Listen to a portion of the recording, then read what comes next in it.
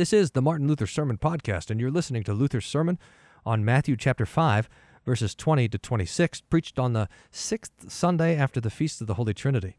I'm Pastor Brian Wolfmueller of Hope Lutheran Church in Aurora, Colorado. For more information on the Luther Sermon Podcast or to listen to more Luther sermons, please visit our website at www.hope-aurora.org. This sermon is from Martin Luther's Housepostles, reading from a translation published by J.A. Schulze, publisher in Columbus, Ohio, 1884, a text and translation that's in the public domain. First, the gospel lesson, and then Luther's sermon. Matthew chapter 5, verses 20 to 26. Jesus said, "For I say unto you, that except your righteousness shall exceed the righteousness of the scribes and Pharisees, ye shall in no case enter into the kingdom of heaven. Ye have heard that it was said by them of old time, Thou shalt not kill. And whosoever shall kill shall be in danger of the judgment. But I say unto you, that whosoever is angry with his brother without a cause shall be in danger of the judgment, and whosoever shall say to his brother, Raca, shall be in danger of the council, but whosoever shall say, Thou fool, shalt be in danger of hellfire. Therefore, if thou bring thy gift to the altar, and there rememberest that thy brother hath aught against thee, leave there thy gift before the altar, and go thy way. First be reconciled to thy brother, and then come and offer thy gift. Agree with thine adversary quickly while thou art in the way with him, lest at any time the adversary deliver thee to the judge, and the judge deliver thee to the officer, and thou be cast into prison. Verily I say unto thee, thou shalt by no means come out thence, till thou hast paid the uttermost farthing." So far the gospel reading. Luther's sermon. In this gospel lesson, our dear Lord teaches those who believe, have been baptized, have the name and glory of being called Christians, and have received manifold spiritual gifts and treasures, that they also endeavor to act as Christians toward each other, without being false or hypocritical. God has bestowed on us no false grace, having the mere semblance of grace, but as our sins also are real and damnable and not imaginary, so is his grace real and sincere. Hence we should not be deceitful, but true and faithful in our dealings with our neighbors, even as God has been true and faithful toward us, notwithstanding our sinfulness. For this reason the Lord in our gospel takes up the 5th commandment and warns us by an example, saying, I say unto you that except your righteousness shall exceed the righteousness of the scribes and Pharisees, ye shall in no case enter into the kingdom of heaven. This is a short decision. Whosoever wishes to enter heaven must have a better piety than the Pharisees. But what is the piety of the Pharisees? It certainly was not wrong for them to lead a nice, chaste, and inoffensive life, to show a good deportment. For this God requires of all of us, as is written, Thou shalt not kill, thou shalt not commit adultery, nor steal, nor lie. It is right for everyone to be obedient to these commandments. But the Pharisees did wrong, that they prided themselves in such external works, in their discipline and respectability, thought that they were just even before God, and felt encouraged as though they had rendered full obedience to the law, and this could therefore bring no charges against them. They did not remember that God wants not merely good works, but also a new and pure heart. Against such security, the Lord would warn us. Though we were inoffensive and blameless before all men, we should not on that account imagine that we have rendered full obedience unto God. For Christ here says that though a man does not actually kill with his hands, he may nevertheless be a murderer and a transgressor of this commandment before God. For in this commandment he has not merely forbidden outward murder, but also wrath within the heart and every angry word and look. The righteousness of the Pharisees consists merely in outward piety, in abstaining from external murder, adultery, and theft. By so doing, they suppose that they are pious, holy, and without fault, and the law has no more claims on them, but has been fulfilled, and that God, having been satisfied, is no longer angry, though the heart is still full of sins and evil inclinations within. This kind of righteousness, the Savior says, does not belong to heaven, but to hell. God's commandments cannot be fulfilled by external works. The hearts must be free from all wrath, hatred, and envy, from licentiousness and all evil lusts. Whoever can say that he has attained this may say also that he is pious. But because sins and evil lusts are not overcome altogether within the heart, but exist, even if they do not manifest themselves in deeds, you have no right to consider yourself just or entitled to enter into the kingdom of heaven. For this purpose, Christ says, a better righteousness is required. The righteousness of the scribes and Pharisees does not enable you to enter heaven. What kind of righteousness is it which exceeds? It is the righteousness of those whose work and heart are both pious and in accordance with the word of God, so that the hand not only does not kill, but the heart is also free from all wrath, so that you do not only abstain from adultery in deed, but your heart is also free from all evil lusts and desires. And so in reference to all other commandments, for such the law requires, it does not require merely the works to be good, but also requires a pure heart in strict accord with the word of God and the law. But where is such a heart to be found, you may ask? I do not find it in me, neither do you find it in you. We are very apt to give way to wrath and to be angry before we think of it. And the evil lusts within the heart arise very quick, even in saints who fight against them and hate themselves on account of them. What shall we do then? Such a righteousness, that is, a pure heart, we do not have. And yet we hear the conclusion. Except your righteousness exceed that of the scribes and Pharisees, ye shall in no cause enter into the kingdom of heaven. This we shall do. We shall not be like the scribes and Pharisees, considering ourselves pious because of our works, but with all the good we can do, humble ourselves before God and say, Dear Lord, I am a poor sinner. Be gracious unto me, and do not judge me according to my works, but according to thy grace and mercy, which thou hast prepared and promised in Christ Jesus. Our Lord would thus especially admonish us to guard against spiritual pride, and to acknowledge the impurity of our heart and the sinfulness of our nature, that we may be led to trust in his grace. This is the true righteousness, which belongs to the kingdom of heaven. This does not consist in works, although a holy and blameless life is required, but in forgiveness of sins and in the grace of God. For although we should externally give offense to no one and should exercise ourselves diligently in the will and word of God, yet our greatest faults remains that our hearts are still full of evil lusts and sins. Whoever therefore has been informed by the word of Christ and believes that his sins have been forgiven for Christ's sake is justified, not for his own sake because he is a sinner, but for the sake of divine grace. Through faith in Christ Jesus, his sins are forgiven. St. Peter therefore says, Acts 15, God purifies the heart by faith. This purifying, however, is not of such a nature that we feel no more evil thoughts and desires in our hearts. These will continue until we return to dust and arise again to another and an eternal life, when the heart shall be purified indeed.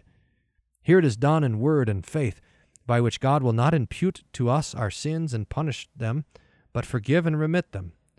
And yet faith will produce its fruits, and we will begin, by the help of the Holy Ghost, to be obedient to God. But as before said, such obedience is still imperfect and must always be accompanied by forgiveness of sins. The words of Christ, Except your righteousness shall exceed the righteousness of the scribes and Pharisees, ye shall in no case enter into the kingdom of heaven, are not to be taken as though the works of the Pharisees were evil in themselves. When the Pharisees, Luke 18, glorifies himself and says, I am no extortioner, nor unjust, nor an adulterer. I fast twice in the week and give tithes of all that I possess. He did not lead a wrong life in this respect. It would indeed be desirable that the external conduct of all were like his, for then civil government, the executioner, father and mother, master and mistress, would have very little trouble with bad boys and wicked people. But this was the great mistake of the Pharisees, that he considered himself righteous on account of his life, and did not think it necessary that God should be gracious unto him and forgive him the sins and evil lusts within his heart. The Lord shows us that we ought not to be satisfied with this kind of righteousness, but to strive for a better one if we would enter into the kingdom of heaven. For this purpose he holds up to us as an example the fifth commandment, that we may learn from it what the righteousness of the Pharisee is and to avoid it. The fifth commandment, as you know, says, Thou shalt not kill. The Pharisees thought that they did enough if they abstained from killing with the hand, that then they had kept this command and were lacking in nothing, and that no one could do any more. But Christ raises a higher standard for them, saying, "Not so, my friend. The commandment has a different meaning. If the commandment said, 'Thy hand shall not kill,' then everyone would have kept it who had not killed with a hand. But it says, 'Thou shalt not kill.' That is, thou shalt not injure thy neighbor with thy heart, or mouth, thy senses, or anything which thou art or hast. Thou shalt not merely abstain from killing the body, but from everything which might serve to destroy the life." From this it is plain that the Lord does not restrict the meaning of the word "to kill" to the idea of taking the life of the body and turning it into a corpse, but includes everything from which, as far as you are concerned, death would result. For instance, if you are at enmity with someone and would begrudge him every crumb of bread, like the rich man in the case of poor Lazarus, such a man, so far as it depends on you, would have to die. You have not killed him with your hand, but you are still his murderer, as Ambrosius says, "Si non pavisti, occidisti." If I give you no food to your brother, you kill him. In 1 John 3 it is written, "Whosoever hateth his brother is a murderer, and ye know that no murderer hath eternal life abiding in him." The reason is that hatred only awaits a chance, and may easily end in murder. Whoever therefore wishes to keep this commandment must not merely desist from killing with the hand, but he must also have a heart void of wrath, so that he casts no sour look and speaks no harsh word even to those whom the world says that they have deserved every calamity. The Lord thus shows that this commandment may be transgressed in a fourfold manner. First, by the heart, when it is moved to hatred and envy against the neighbor. Secondly, when the emotions of the heart are manifest, and when it shows wrath by external gestures, as when in passing his neighbor one is not willing to look at him, to speak to him, to thank him, etc. The word raka, here used by the Lord, refers especially to a sour and unfriendly face, in which case wrath is observed in the eye or face and in the manner of speech. The transgression is committed, thirdly, when wrath enters from the heart to the mouth, when one curses, slanders, or speaks evil against his neighbor. The fourth manner of transgression is the grossest and most wicked, when a wrathful heart, unfriendly gestures, anger, and tongue and hand are all combined so that death is inflicted or meant to be inflicted. Although one degree is always greater than the other, the Lord himself pointing out the difference and making a distinction also in the punishments, they are all, the least and the greatest, sins against this commandment. He that fosters within his heart aversion, wrath, and envy against his neighbor is already considered a murderer before God. Examine yourselves, therefore, whether you have kept this commandment fully or are able to do so now as Christ has commanded it to be kept. If you are no hypocrite, you will have to confess that you have not kept it, and that you are altogether unable to keep it. But what is to be done then? How God intends to punish the transgressor, Moses has plainly stated, Deuteronomy 27, "Cursed be he that confirmeth not all the words of this law to do them." You should therefore do as Christ here teaches, and carefully avoid becoming a scribe or a Pharisee who consider themselves righteous because they have not committed murder in the external act. Have a care of your heart, your mouth, and your gestures. And when you find that anger is rising, flee to God, saying, "O Lord, I, a poor sinner, have again transgressed the fifth commandment. I have suffered myself to become angry, and I have been unfriendly toward my neighbor in words and gestures. But forgive this great sin of mine, and give me grace to amend and to do so no more." This is one part of your duty, which was not done by the Pharisees. They went on in carnal security and did not consider anger to be a sin, much less ask forgiveness for it. In the second part, you should make earnest endeavors to check your anger. And though you may not be able to banish it from the heart at once, you should first make an honest confession to God and ask forgiveness, and then guard against letting the anger become rooted, which still may remain in your heart, and prevent it from breaking out again in unfriendly gestures, evil words, and hostile hands. But quench your wrath and speak kindly to your neighbor. A good word will find a good lodgment, and you shall surely find that wrath will wane from day to day, vanish like smoke. Such was not the case with the Pharisees. They did not consider it sinful to have wrath within the heart, to show unfriendly gestures, and even to use evil language, but suffered these sins to remain undisturbed. It is the nature of these views, and especially that of anger, to put on a good appearance. We are prone to argue thus: This person has injured me. I would do wrong if I did not look sour and become angry, for I would thus encourage him to go on in his sinful way. I must make the rogue feel it, else he will grow more wild and impudent. As the heart is naturally inclined to wrath, and now the delusion is added that it is right and beneficial to be angry, we need not be surprised to find a large flame in which the devil figures largely, the animosity increasing from day to day, and the hearts becoming more and more embittered against each other. Against this the Lord warns us, that we may not be led astray by such pharisaical opinions. He wants us to be true Christians who either do right or acknowledge their wrong and ask God for forgiveness and for a pure heart. If one thus exercised himself in the 10 Commandments, do you not think that he would have reason every hour to confess his sins, to pray, and to make use of faith and the word? For confession of sin is necessary when we are overtaken by wrath and other evil lusts, that we may not deny it or excuse ourselves, but confess before God in all sincerity that we have been doing wrong. After that we must pray also that he would not impute to us our sins, but forgive them for Christ's sake, and sanctify us more and more through the Holy Ghost. Such prayer should be offered in faith, and in the full assurance that in Christ and this and other sins have been forgiven. If this does not take place, all your offering and worship are in vain, and God has no pleasure in them. In these words the Lord very strikingly describes the thoughts of the Pharisees. They had endeavored to raise a dust before the eyes of God, so that he should not see the envy and hatred in their hearts against their neighbor, and that other people should also consider them to be pious. But this is in vain. You thus merely deceive yourself. God looks first of all at the heart, and how it is disposed toward the neighbor. If he finds it to be full of hatred and envy, you have no reason to think that he is pleased with your offering and worship, because he has commanded, "Love thy neighbor as thyself." He wants, first of all, the same obedience from you, or he will have nothing to do with you. What kind of transaction would it be if you gave to God an ox which is worth $10, and then turned about and killed your brother? That would be giving a farthing and stealing 10,000 pounds. Such work will not pass. If you would serve God, do it with a heart that has no hatred toward your neighbor, or else know that your service is an abomination in the sight of God. For this reason, many who live at enmity with their neighbors will not partake of the sacrament or say the Lord's Prayer.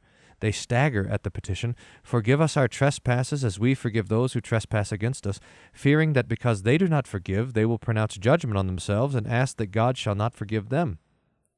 This is true, and no one should think otherwise. If you will not forgive, neither will God forgive you. This is certain. Therefore consider what you do when you harbor anger and refuse to abandon it. Neither will you make matters better by abstaining from prayer and the sacrament, but rather worse, for God will judge you as he finds you. Therefore, follow the direction of Christ. Humble yourself before God and confess your sins. Be reconciled also with your neighbor and banish all wrath. Then come and offer thy gift. Otherwise, as you here learn, God will not accept you or be pleased with your offering, prayer, etc. This is what the Lord means when he says, "Leave thy gift before the altar," as though he would say, you will not affect anything by it before God.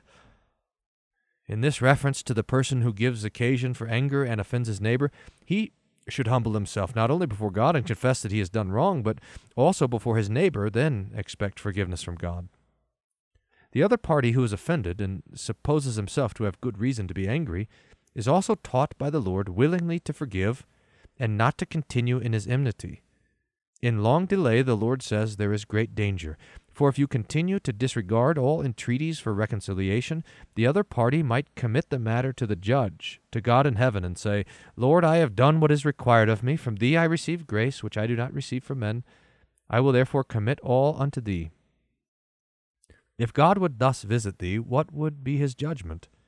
He shall seize you, who will not forgive nor forget, and deliver you to the officer, and you shall be cast into prison, whence you shall not come out until you have paid the uttermost farthing. That is, there shall be no mercy for you, as is said, Luke 6, "With the same measure that ye meet withal, it shall be measured to you again." Hence the Lord requires of both parties to be merciful, to give up wrath, and to be friendly toward all men, else the 5th commandment will condemn us as murderers before God, and the punishment shall not be wanting.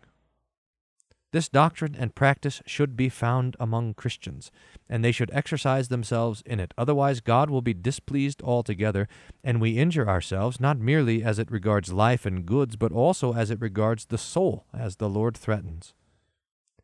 But aside from the estate of Christians or the kingdom of Christ, in the office and courts of the state, the fifth commandment is not thus to be applied. There the Lord has given special command which is to be followed and observed.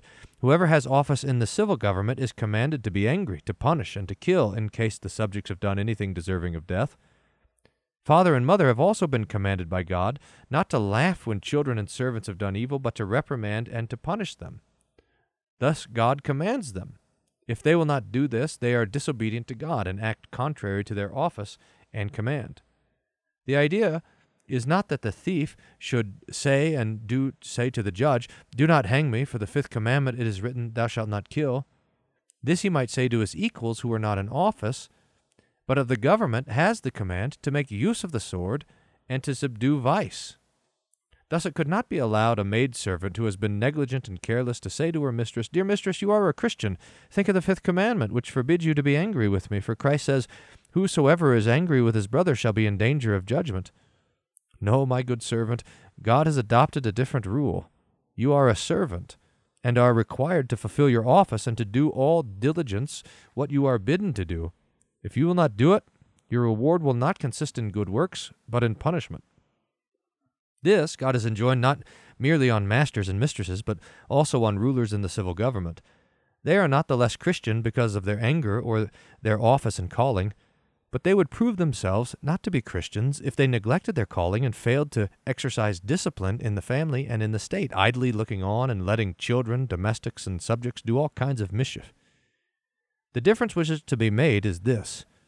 In the kingdom of Christ there should be no wrath, but kindness and love. The heart should not be embittered against anyone, neither should anyone be injured by the mouth or by the hand, but in the state and in the household, the mouth and the hand, according to each one's station and office, shall hurt and harm all who have done evil, or neglect to do what they have been commanded. There it is in place not to be lenient or merciful, but to punish. Whoever neglects to punish causes the highest judge, God himself, to arise and to punish the evildoer. In this there is no advantage, for whenever God arises to punish, he punishes the whole nation, one rogue with the other. This is the doctrine of the gospel lesson for today. May our dear Lord help us by his Holy Spirit that we may treat each other as Christians, and that everyone may be faithful in his station and office. Amen. This has been Martin Luther's sermon on the gospel reading, Matthew chapter 5, verses 20 to 26, preached on the sixth Sunday after the Feast of the Holy Trinity. I'm Pastor Brian Wolfmueller of Hope Lutheran Church in Aurora, Colorado. For more Luther sermons, please visit our website at www.hope-aurora.org.